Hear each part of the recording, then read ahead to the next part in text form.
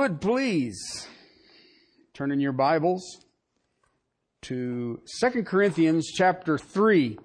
We have been looking and working our way through verses 1 through 6. 2 Corinthians chapter 3, verses 1 through 6. We will pray, and then we will read the word of the Lord. Oh Lord, we come this glorious day to worship in the Spirit and the truth, your Spirit. Father, your word lays before us, eternal. Father, let us, who are called by your names, rejoice the time you've given us to study, to look, to feed, to feast upon the eternals. Lord, give us eyes to see, give us ears to hear. Show us your Spirit transforming fallen man before our very eyes. We thank you for the privilege of being here. We thank you for the privilege of being called by you.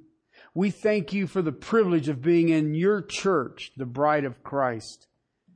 And Lord, we thank you for your holy book this glorious day. In Christ's name, amen. Beginning in verse 1, chapter 3 through verse 6. Are we beginning to commend ourselves again? Or do we need, as some, letters of commendation to you or from you? You are our letter, written in our heart, known, and read by all men, being manifest that you are a letter of Christ, cared for by us, written not with ink, but with the Spirit of the living God, not on tablets of stone, but on tablets of the human hearts. Such confidence we have through Christ toward God. Not that we are adequate in ourselves to consider anything as coming from ourselves, but our adequacy is from God, who also made us adequate as servants of a new covenant, not of the letter, but of the Spirit. For the letter kills, but the Spirit gives life. This is a text that I have spent much time in recently and in the past, that I have prayed over and over that the Lord would emblazon it in the fabric of my being. We can kind of read through it, and it's sort of a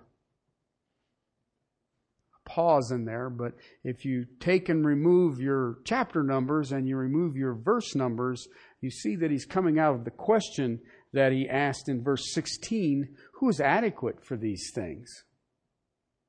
Who is adequate to be the aroma of Christ to all men? Who is adequate to be that sweet fragrance of the knowledge of Christ raising to God in heaven? What is your qualification? How do you do that? Is there a school? Is there something that I can go do to do this? And the Apostle Paul deals with this because he's coming off of that question. And what had happened is he had left Corinth, had been in Ephesus for a number of years, and false teachers had come in behind him saying that Paul wasn't qualified. Paul wasn't adequate. And what you see in the life of the Apostle Paul is that they spent time attacking him personally, because if I can get you to doubt the messenger, then you will throw away the message. I shared with you when we started this book, it's been a bit of a time ago, hasn't it? That this book deals with ministry. If you are saved this day, you are a minister of Jesus Christ. And we will start laying some phenomenal foundations in the weeks and the months to come should the Lord tarry. But when I look at this question, who is the adequate minister? Contextually, I would say that we're dealing with a pastor here. But in the broad scheme of things, I believe that this is valid to every Christian. How can I be adequate to speak forth the knowledge of Christ, that it becomes this fragrance, it becomes this aroma that permeates everything and everywhere I go? How do you do that? How do I walk in such a manner in the knowledge of Christ that my life and my words are life to the living and death to the dying? And the Apostle Paul has laid this out here in these 5 points you see in this outline on the back of your bulletins. And we began with the first one last week. He has an established godliness. Okay? I don't need people to give me letters of recommendation, the Apostle Paul says. Do I need to commend ourselves again? The word there, commend, in the original language means to re-you. Do I need to re-describe myself to you? Do I need to reinvent myself to you? Do I need to re-invite myself into you? You know me. I was there for 18 months. And I spent day in and day out going from house to house, preaching and teaching.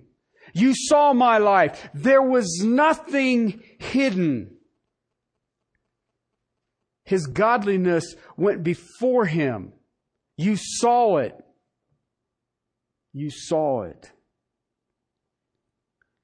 How do I, in the knowledge of Christ, proclaim life to the living and death to the dying? First thing, you see the life. The godliness of the Apostle Paul, the godliness of the pastor, the godliness of this minister. It is seen, it is evident. Not only is it that, it is a testimony unto you. You have already seen it. You know, I deal with bikers a lot because I work on motorcycles. All right? And one of the things that always amazes these guys is I never use profanity. All right? And how do you do that? I mean, you just smashed your finger and you didn't even say, gosh darn. How do you do that? You know what? That ain't me, people. That ain't me. All right? And I want to show this, and this is going to start building to a crescendo at the end of this chapter. It will take us a while to get through it. This brings me to the second thing. Look at verses 2 and 3. See, you see this today. I published a book and the foreword is by da-da, or this book has been denoted by da-da, or I have a letter that says I graduated from da-da. All right? Paul says, do I need a letter? Do I need a letter to come to you? Or do I need a letter as from you? And he says, verse 2, you are our letter, written in our hearts, known and read by all men. Now stop right there. I watch the evangelical church today. You know, we've got websites where if a church is looking for a pastor, they can fill out the website and it says, this is what we want from our pastor. And if a pastor is looking for a church, he can put his resume on there and then, I don't know, that just seems corny to me. At my age, I can honestly say, I think I've written one resume in my life. Maybe that's why I have such a resume? Because I've read some of them. I've looked at some of the things that churches say that they want from a pastor, and it breaks my heart. Paul was the real deal. Not only, now get a hold of this. You really need to do this. At some point in your lives, you're going to have to find a pastor. If you move, you're going to need to find another church, and you're going to have to see what the pastor is like. Is this shepherd one of God's men? Okay? You know what? If you think I'm going to live forever, you're in trouble. So somewhere down the line, should the Lord tarry, I'm out of here. Okay? And what are you going to go look for? Because it's obvious that even in a church that the foundation is built on the things of God, it is easy for them to what? Be swayed. Paul says, I'm the real deal. I am adequate minister of God, not only because of the evidence of my life, the life that I live, but also of the evidence of the lives of the Corinthians. You know, I was thinking about this when I was kind of going through this text. I thought, you know what, if I was going to go someplace to another church or they wanted references, you know what I'd give them? Our church directory. You want references? Here. Some of these people have known me for all the years of my ministry here. Okay, others, who? No, I wasn't there. I'm a biannual Christian. Anyway, Paul says there in verse 2, you are our letter. You want a letter? You are our letter. You are known and you are read by all men. Remember what the question is? Who is adequate to be the fragrance of Christ to all people? Corinth, you are. The Corinthians were the fragrance and the aroma of Christ to the city of Corinth. See, false show up, believe it or not, and they want to know who you are. Better yet, where are you from? Where did you go to school? That's interesting, don't you think? These here in Corinth, I believe we're from Jerusalem, and you'll see how I keep building on that. But we have it. You know, I came from the first church. I'm out of Jerusalem down there. I showed you last week that there was in the church in Jerusalem a sect of the Pharisees. If you go read Galatians and a few other letters, you will see that there was a group that was coming around behind the Apostle Paul. They call them Judaizers. And what they were trying to do is make you Jewish to your salvation. You fulfill the Mosaic law, and we know what Christ has done.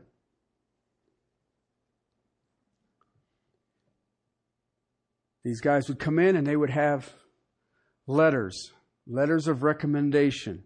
And when you read this letter, do you understand that you are reading the testimony of others? What if they're wrong? Paul says, I have a better letter. You. See, the adequate minister has transformed lives.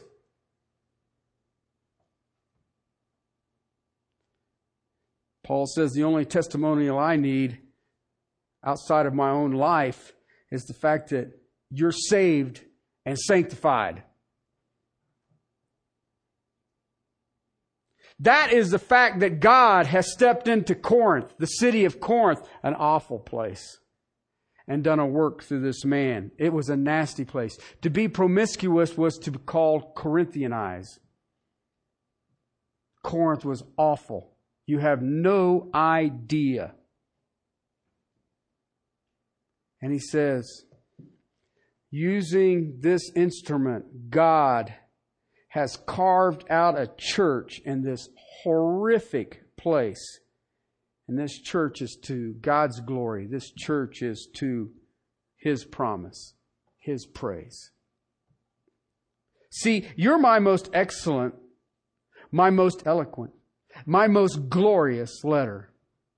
Your transformed lives. Listen, your transformed lives, I don't need secondhand testimony. See, it can't compare to the ink. Bring a letter from somebody. Bring a letter from somewhere. And yet, Corinth itself was the living proof of Paul's adequacy. You know what? And I was thinking about this because these letters that Paul is talking about, most people, when you carry a letter at that time, you carried it in a bag. You'd fold it up, roll it up, whatever you would do. You just stick it in a bag. Okay? And it isn't seen unless I bring it out and show it to you. And if I bring it out and show it to you, if you can't read, it is meaningless to you. And yet he says, you are my letter. I don't have to take it out. It is seen everywhere I go. And you don't even have to have the ability to read. You can just look at the changed lives and say, look, it could be read by anybody. In fact, it is known and read by who? All men. All men. Anyone and everyone who ever met one of those believers in Corinth could see and hear and understand the transforming work of the Lord Jesus Christ through the instrument of the Apostle Paul. See, Paul didn't need a letter stuck in a bag. He had a letter written on his heart. He says, here, you are my letter. You are our letter, written in our hearts. You know what that means? I carry it everywhere I go, even if I lose my bag. Written on a heart means that you are close. That means that you are precious. That means that you are beloved by the Apostle Paul. Paul says, I know you. Paul says, I'm concerned about you. Paul says, I am aware of you. Paul says, I hold you in my heart. You're there all the time. That's where the letter is. It's in my heart. I remember one morning I got up, I was staying in this little house thing on the Sea of Galilee, and I had my directory with me, and I walked out to the Sea of Galilee, and the sun was just starting to come up. It was kind of, that twilight time there. And I got to pray for every single one of you by name sitting by the Sea of Galilee. Why? You're precious to my heart. The adequate minister understands this. He understands that what he is doing changes lives. This is a tremendous affirmation by the Apostle Paul of his love for these people. I mean, if you read 1 Corinthians, you think, what a group of knuckleheads. I mean, most of us in our mentality today would say, I am dusting my feet off and I'm out of here. And yet the Apostle Paul understood that in that 18 months, he had watched people get saved from the pit of hell and sanctified in the clothing of Jesus Christ to a transformation that no one could deny. 2 Corinthians chapter 7, verse 3, I do not speak to condemn you, for I have said before that you are in our hearts to die together and to live together. Paul says, I have a letter that commends me. Yeah, I got one. It's in my heart. It's not something that can be read by just a few. It is living. It can be known. It can be read. It can be seen. And all of this can happen to everybody. That's pretty good if you think about it.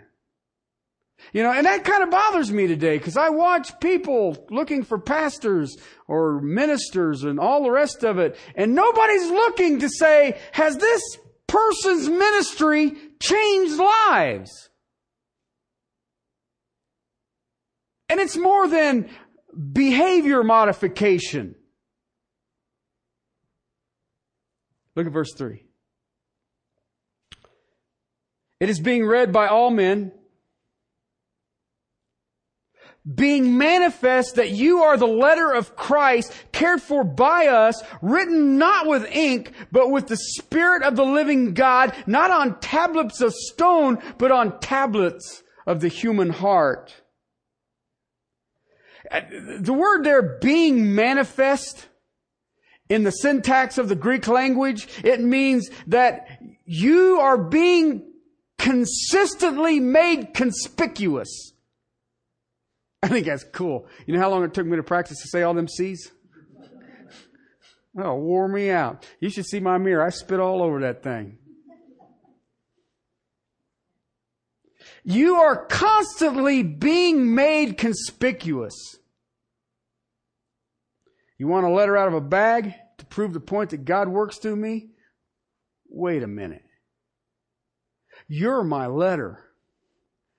Continually being made visible to everybody, by everybody. But I want you to look at it again, because if you look at that verse 3, you are a letter of Christ. You know what? It's not an earthly letter. It's you. It's everywhere. Manifest. It was written by Christ. Because Christ saves. Christ sanctifies. Christ glorifies.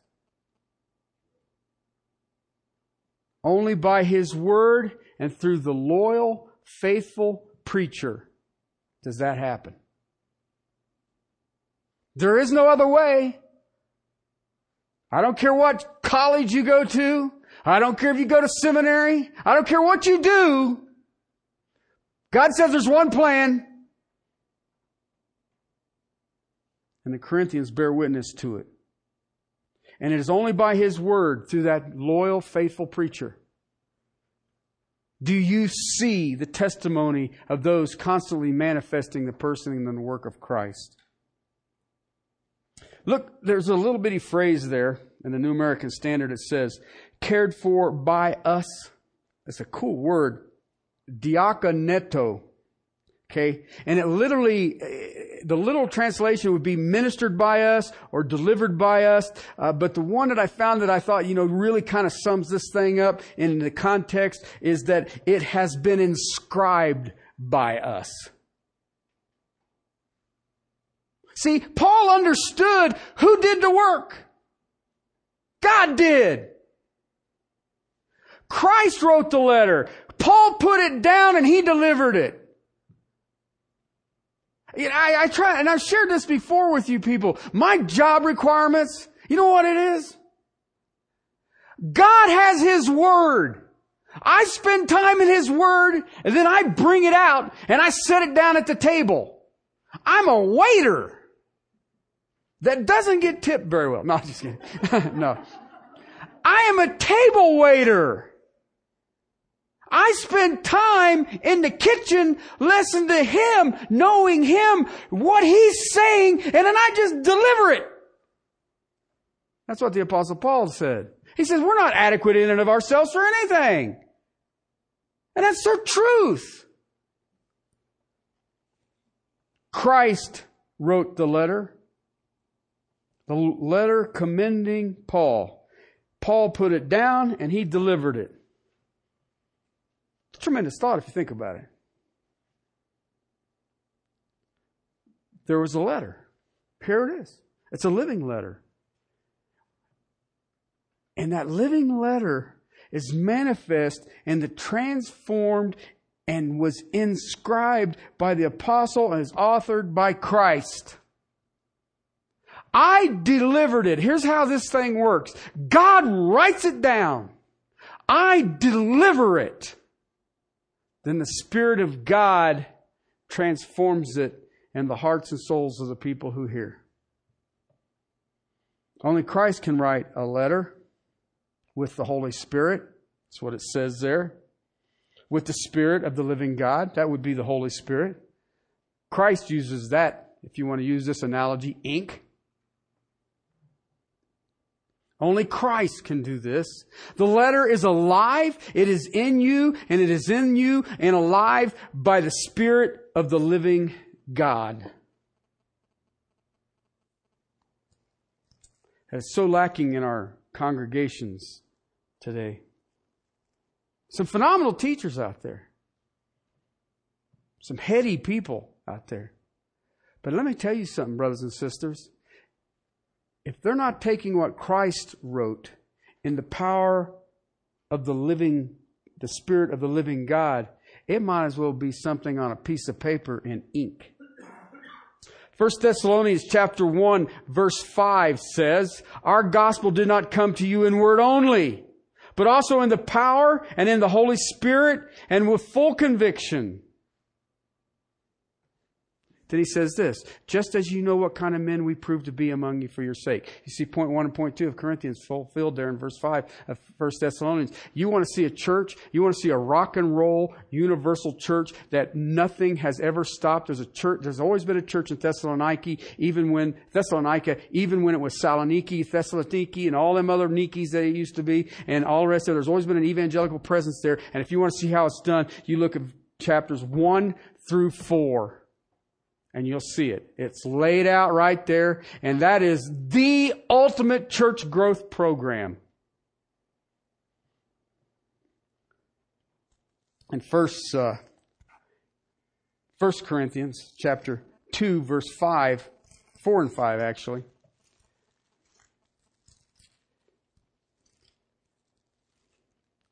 My message and my preaching. Okay, that's cool because message would be the private side of teaching. Preaching would be the public side of it. We're not in persuasive words of wisdom, but in demonstration of the Spirit and of power, so that your faith would not rest in the wisdom of men, but on the power of God. He understood that. I see it today and it drives me nuts to see people having a form of godliness, and I'm talking about pulpits, having a form of godliness and denying the power. They manipulate people. Let me stir your emotions. Well, let me tell you something. I can stir your emotions today. I can stir them right now. But if you walk out of here and get into a car accident and a loved one is killed, them emotions aren't going to do you a bit of good. In this life, you will have suffering. And the only way you make it through that is by the power of God, the indwelling fusion of His Word written in you. And you get that through faithful, loyal men who show themselves approved, rightly dividing truth. That's it.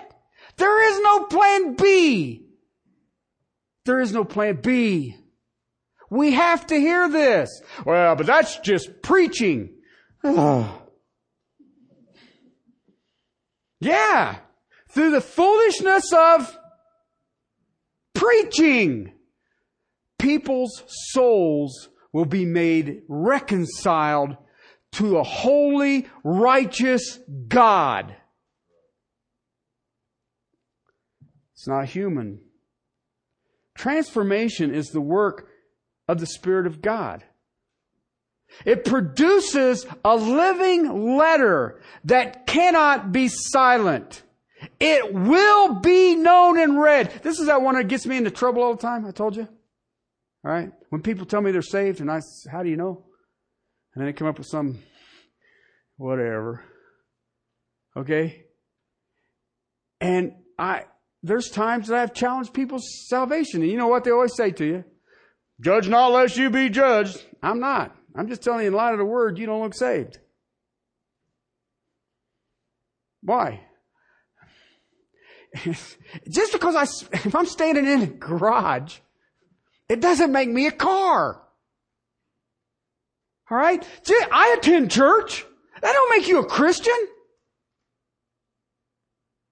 It doesn't. It has no effect on you being a Christian. Now, if you're getting the Bible preached at you, eventually you're either going to walk away and start the Second Baptist Church, or the Word of God is going to pierce your heart and you will bow before Him weeping and saying, what must I do to be saved? You know, I've watched people struggle with the ordinance of baptism. Well, baptism doesn't save you. I was like, you're right. Well, then why would people be baptized? Well, the Bible says to. Well, but if it doesn't save you, then why would I waste that time? I said, if you're struggling with baptism, wait till He starts messing with your pride. It goes downhill from there, man. Baptism was the easiest thing I ever did. Okay? And from that point on, I've had a few knocking head sessions with the Creator of existence. It's just not a good place to be. Okay, now I want to go back to the text because I'm going to lay some word today that we will build on over till verse 18, shall we say. Listen, you are cared for by us. It is cared by us. That means it was delivered by us. We inscribed it to you. You manifest, continually manifest, you are the letter of Christ. Look what he says. It's not written with ink. Remember when we used to have permanent ink? Do you remember permanent ink? I mean, I think when I grew up, they called it Indian ink. And if you got that on something, you'd better hope you liked where it was. Okay? Well, you did. All right. He says, this isn't like the others. It's not like the ink that these false teachers would run around with these letters of recommendation. He says, but they are with the Spirit of the living God. And then he uses a reference here, and this is where I'm going to start thinking about this. Not on tablets of stone, but on tablets of the human heart. What? He contrasts two things here. The writing of the knowledge of Christ on tablets of stone and tablets of the human heart. Well, what the heck is a tablet of stone? I thought, by the time the New Testament was written, we had like parchment. I mean, it probably wasn't like our notebook paper, but, it was paper. Well, I thought you'd never ask. Tablets of stone. I want you to think about this because there's times that you and I think we really miss this. You know what? I don't think we really miss this. I am emphatic that we really miss this. Okay? Tablets of stone. What the heck is he referring to? Any guesses? Them ones that Charlton Heston carried around. I don't know what he did with them, but oh, that's right. He was like me in the table waiter. He dropped them and they broke. That doesn't say a lot for me, does it? Exodus chapter 31, verse 18. Okay, this is where he has the oops, come on up and talk to me issue. I have some things I want to share with you. And we miss this. He goes up on the mountain. Remember, he's brought them out across the Red Sea. They're all hanging out partying thinking, we're not Egypt no more. We're not Egypt no more. Where are we? But anyway, he goes up on the hill and the cloud comes down. You got the lightning and the banging and all the else and stuff. And everybody else says, yeah, this is kind of unnerving. Is he up there just making everybody mad? What is about to happen here? Here's what it says. When he had finished speaking, this would be God. When Yahweh had finished speaking with him upon Mount Sinai, he gave Moses 2 tablets of the testimony, tablets of stone. Now normally we stop right there. But you need to read the rest of it. All right? We think about Charlton Heston with 2 tablets of stone. He come down. I got the 10 Commandments. I got 5 over here. I got 5 over here. Truth of the matter is they were written on the front and the back. But here's what you're missing. How does the verse end? It was written by the finger of God. You got that? It was written on stone by the finger of God. Do you know how long that makes it true? Eternal. eternal. The tablets that the Ten Commandments on were God's work. Okay, if you move over to chapter 32, look at verses 15 and 16. Then Moses turned, he went down the mountain with the 2 tablets of the testimony in his hands. Tablets which were written on both sides. They were written on one side and the other, in case you didn't understand what both sides was. All right? The tablets were God's work. Do you understand that? I get people trying to tell me that, well, the 10 Commandments was man's way of trying to make morality. No! They were God's work, written by God's finger.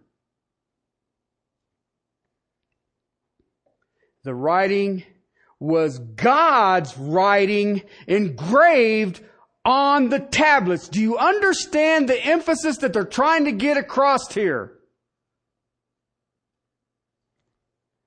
The tablets were God's.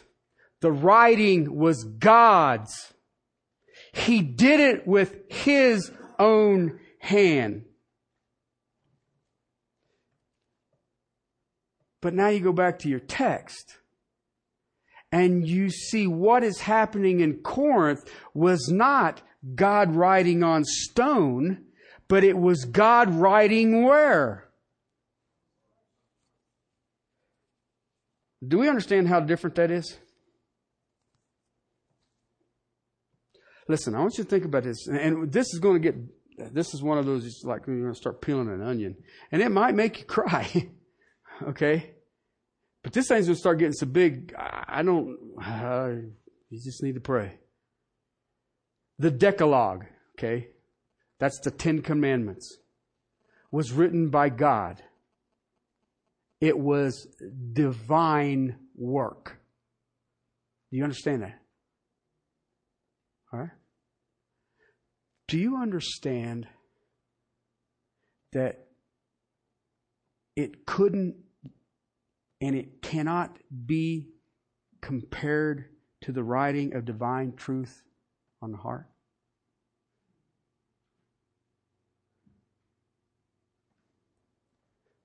Now listen, the miracle on Sinai, let's be realistic. Amen? A miracle. The 10 Commandments. Check it out. That's a miracle. Cannot even match the miracle of salvation. See, to write on stone is external. To write on the heart is... Remember, it's not what goes into the man that defiles him, but what comes out defiles him. Now, I want you to think about something here for a second, because if you go back to your text, okay, 2 Corinthians, all right, not on tablets of stone, but on tablets of the human heart. Okay? Do you understand something about the tablets of stone and the tablets of the human heart? Let me tell you something. What was it that He gave us? 10 Commandments, right? Decalogue. Front and back. Written by the finger. That's what we call the law of God, right? So what's He comparing here? The law of God written on stone, external, what would be written on the human heart? Do you know what I'm trying to get at? The miracle is still the miracle, but the law never changed. Same law. God hasn't changed His law. He just wrote it on the heart. Now, I have watched this, and I have heard this, and I have listened to this, and I have done relatively well in my life holding my temper. I've had a few shortcomings. I hear this. We're in the New Testament. We're in the New Covenant. We are under grace. We are not bound by the law. You know what I argue? More than ever. See, the New Covenant doesn't mean we don't have to keep the law. The new covenant means we can keep the law. I now have the ability. Same law. The law of the new covenant is the same law of the old covenant. The law which was written by the finger of God on stone is external. It is outside of man. It confronts man. It confronts him with his inabilities to satisfy a just and requirements of the holy God of existence.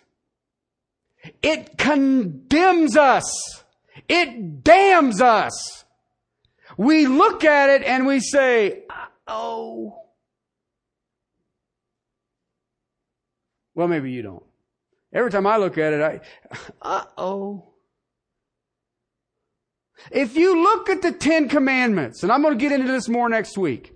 If you look at the 10 Commandments, I can split it up in half.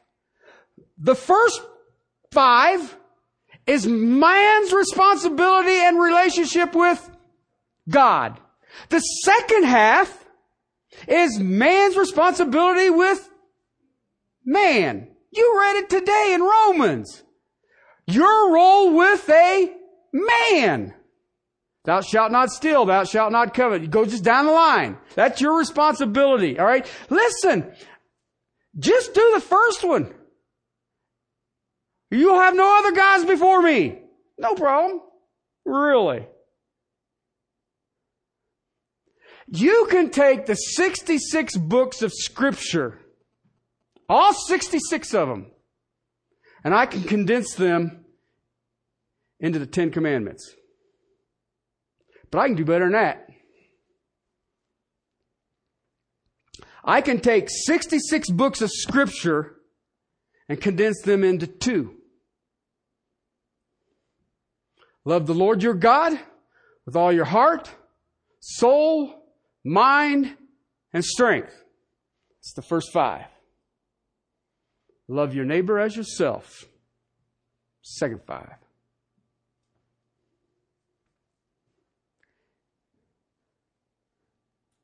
And God has written that into the hearts of His people. See, the tablets of stone confront man and show that he is damned, he is condemned. But when the law is written on the human heart, it transforms him. But you know what is amazing about it? Still the same law. The law hasn't changed. This shouldn't surprise us. The prophet said there would come a time when God would write His law on the hearts of mankind. You see it in the 31st chapter of Jeremiah, verse 33. And this is the covenant which I will make with the house of Israel after those days, declares the Lord. I will... Now, who's doing this? All right. I will put my law within them on their hearts. I will write it, and I will be their God, and they will be my people. Do you see why I get cranky about other religions? Other religions means that you can do it. I tell you what, other religions, I don't care if it's Muslim, I don't care if it's Mormons, Jehovah's Witnesses, I don't care which one it is. I'll give you the 10 Commandments and go do it.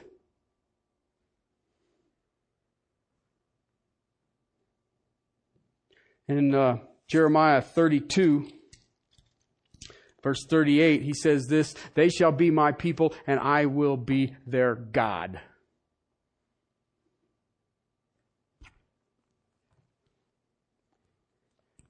His contemporary, Ezekiel, says the same thing. In Ezekiel chapter 11, verse 19, I, God speaking, will give them one heart and put a new spirit within them. I will take the heart of stone out of their flesh and give them a heart of flesh.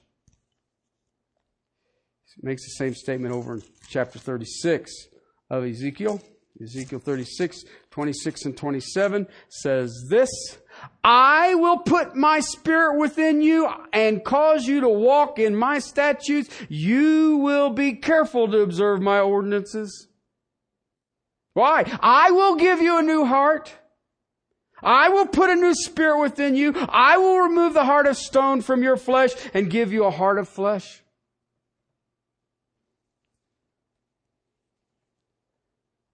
Listen, these texts I just give you out of Ezekiel and Jeremiah, you know what? This is all about what God is going to do in you. You know, I get into trouble. Well, I can't believe that you're questioning my salvation. How can I not? Read that. I will remove your heart of stone. I will put a heart of flesh in you. God says I will do that. Do you understand that? How do you hide that? But yet you've seen them. You ever seen them Christians got the wrinkles on their forehead? They're kind of doing one kind of things. You know which ones? Some of you know which ones I'm talking about. Some of you are like, what? He's talking about me. No.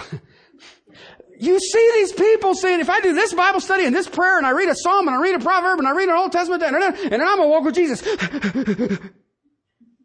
No, you won't. You know what? If I got to tell you to read your Bible daily, you need to go check out where your heart's at.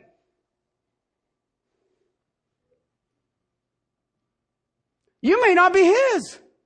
Listen, if you're running to your Bible to get all the rules and regulations and the do's and the don'ts, you are a poor, wretched creature.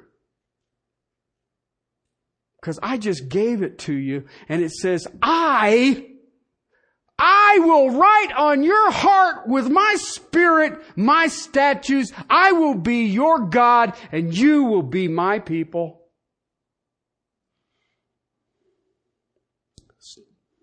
See, there's not another law.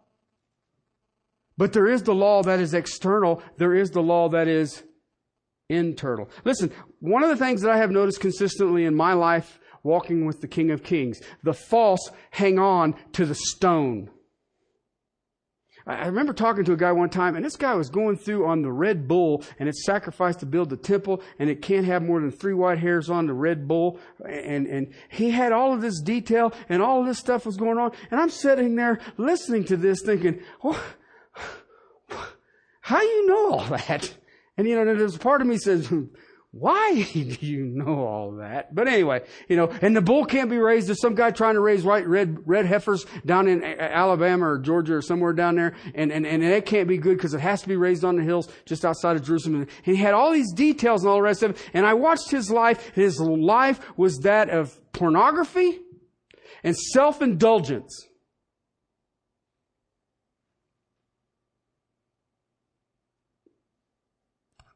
How do you know all this and you live the way you do? Well, because the word of the Lord was external to him. Paul says the letter of my commendation that I'm doing what God says is to change hearts that it's in that city in Corinth. False hang on to that stone. It's basically salvation by works.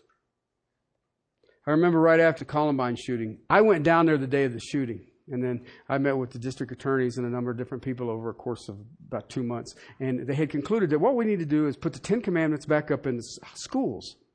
And I thought, for what? And I did say that one time in a meeting with the sheriff, chief, whatever, sheriff guy and district. I said, for what? Well, because it gives us rules. No, it gives you condemnation. The King James translation of the book of Galatians says that the law was a schoolmarm. Okay, I grew up with schoolmarms. Some of you grew up with teachers. Okay, these were mean, nasty women and men. Anyway, and what it does is prove to you that you need to be saved. Well, I guess that's a good idea to put it up in high schools. But you might as well write it in Hebrew because I doubt if they're going to pay attention to it.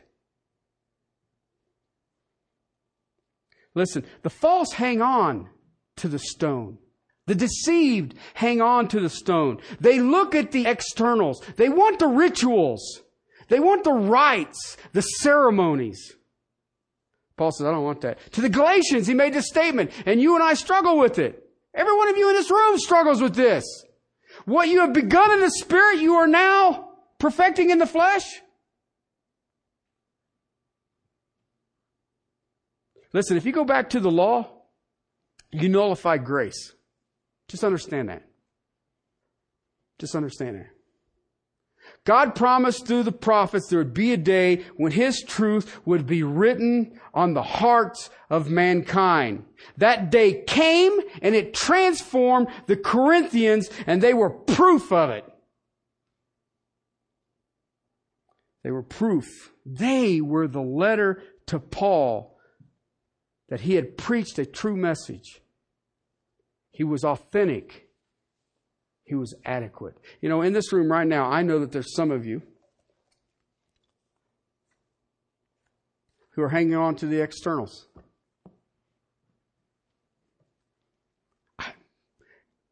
Maybe it was just the way I grew up. Mine was a little rougher or whatever you want to call it. There ain't no way. I don't care what you lay out there.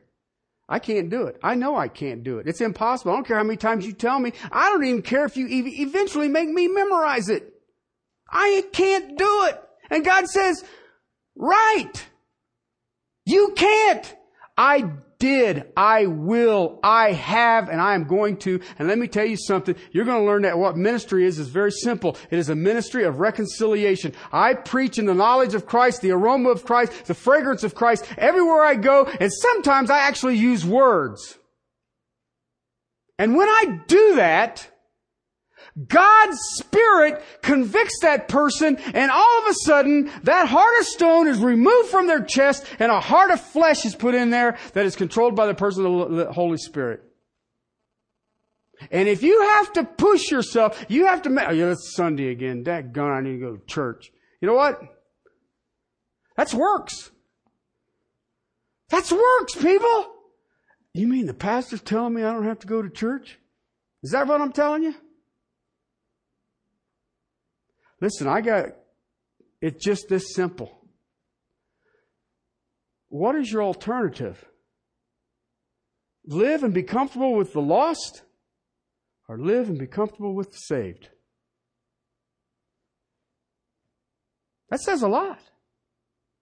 And that's what Paul's saying. Your lives, your transformed lives, you being ripped out of darkness and thrown into light is commendation that I am adequate for what God has called. Now then, think about it in this perspective. You have a ministry.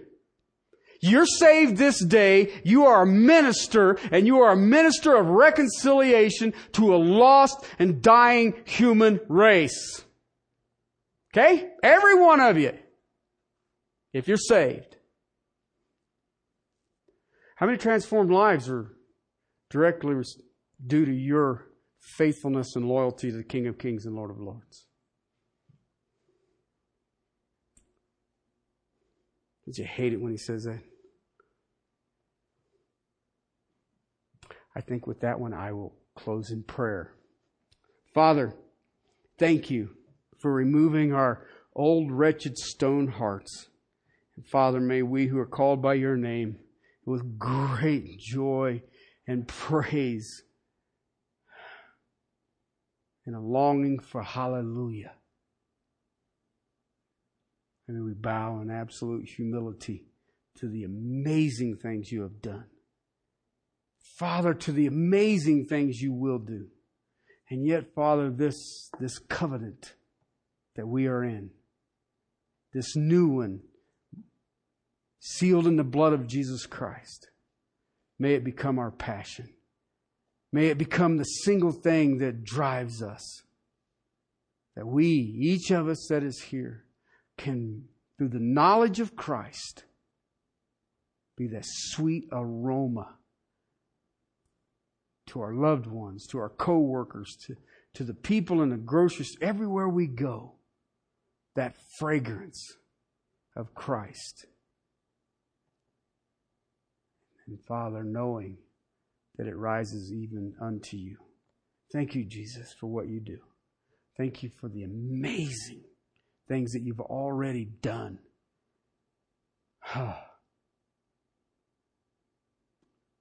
May we fall in love with you more and more and more with every breath you grace us, until that day our faith becomes sight.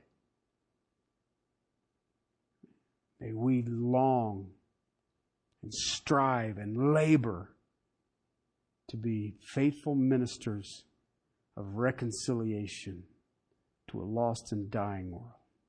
In Christ's name, amen.